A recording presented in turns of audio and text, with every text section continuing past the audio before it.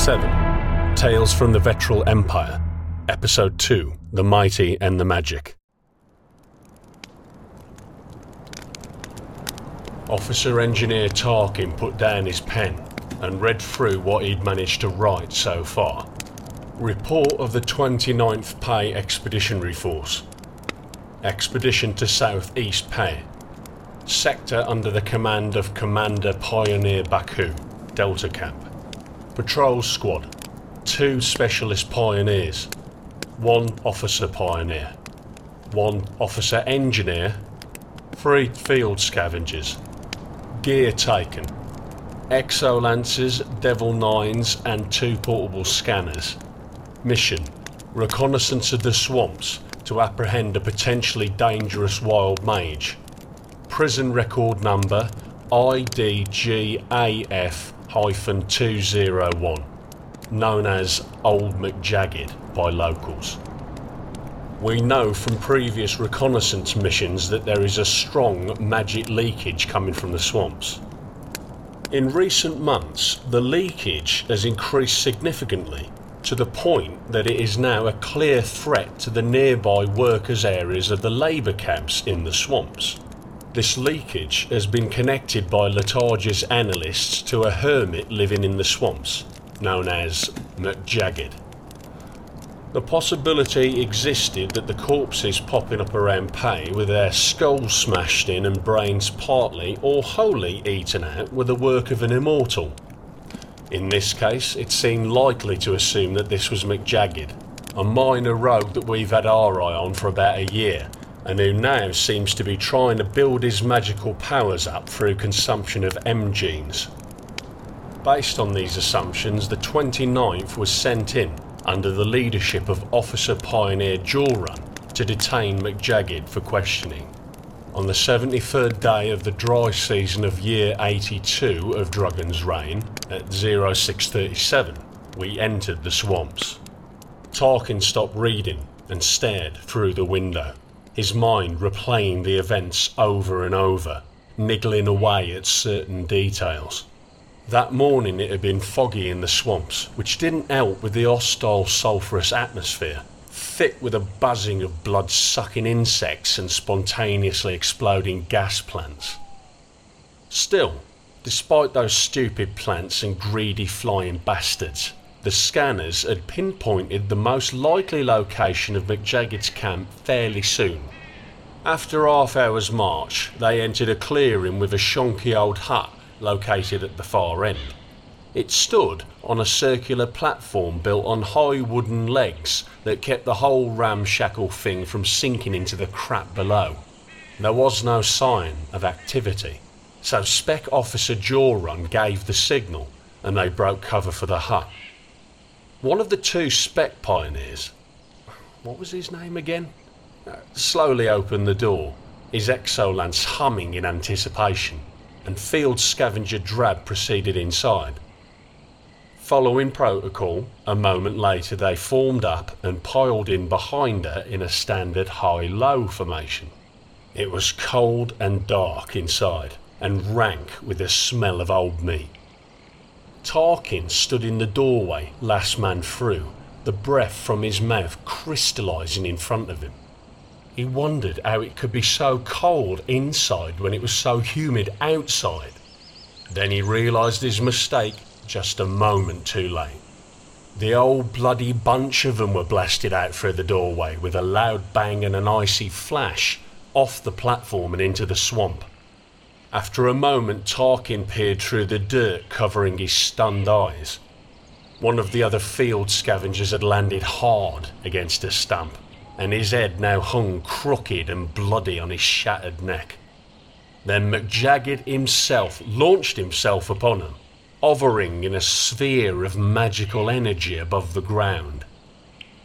Jorun and the other 2 specialists were already up and firing at the bastard, but it was too late.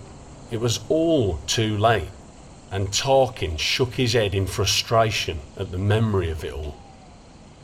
McJagged's enormous bubble pinged their bullets back at him, and Specialist Leo got hit right in the face, the blood spraying out in pencil-thin streamers that splattered the ground around him. Tarkin stared at it, fascinated. Then Scavenger Drab appeared next to him, firing into a wave of insect-like skim that had appeared from nowhere and were quickly fanning out around him. It was madness. Joran was struggling to scramble McJagged's magical projection, and the other specialist was pointlessly trying to haul Leo upright again. Two of the monsters were devouring the fallen field scavenger between them, while the third scavenger wrestled fruitlessly with a towering skim that snipped his head off with its wicked-looking mandibles. Above it all, he could hear McJagged cackling away and talking to the creatures. Tarkin had never seen a situation go so rapidly to shit like this in all of his 5 years patrolling the Pay Wilderness.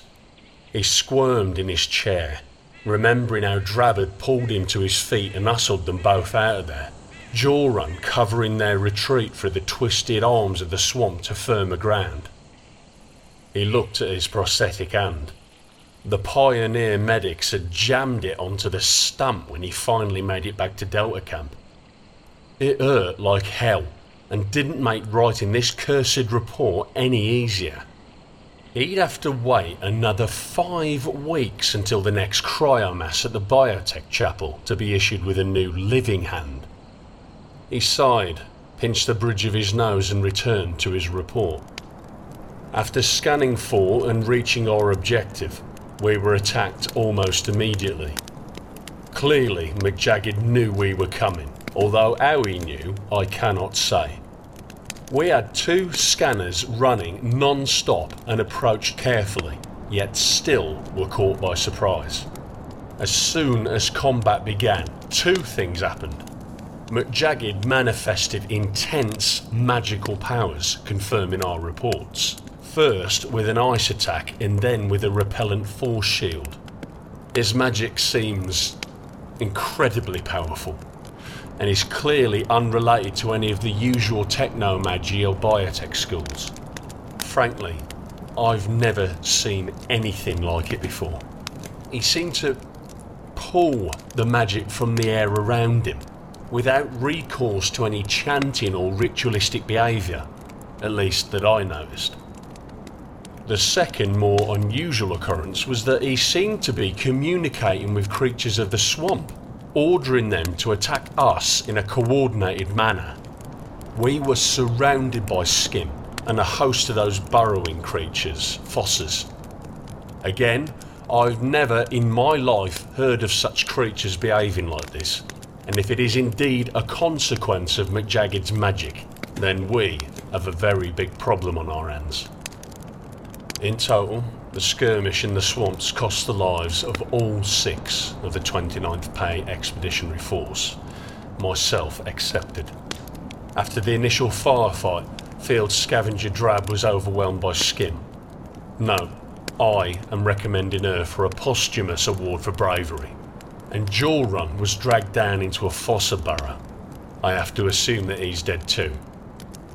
If there is any good news to come from this incident, it is that we at least know more or less what we're dealing with. McJagged is clearly some kind of wild mage who has been feeding on the M gene in the brains of our field workers for just over a year, which would at least explain the sheer force of his magic. It is my recommendation that future expeditions to capture or kill him be deployed at double strength at the least. Officer Engineer Tarkin, last surviving member of the 29th Pay Expeditionary Force. You've been listening to 7 Tales from the Vetral Empire.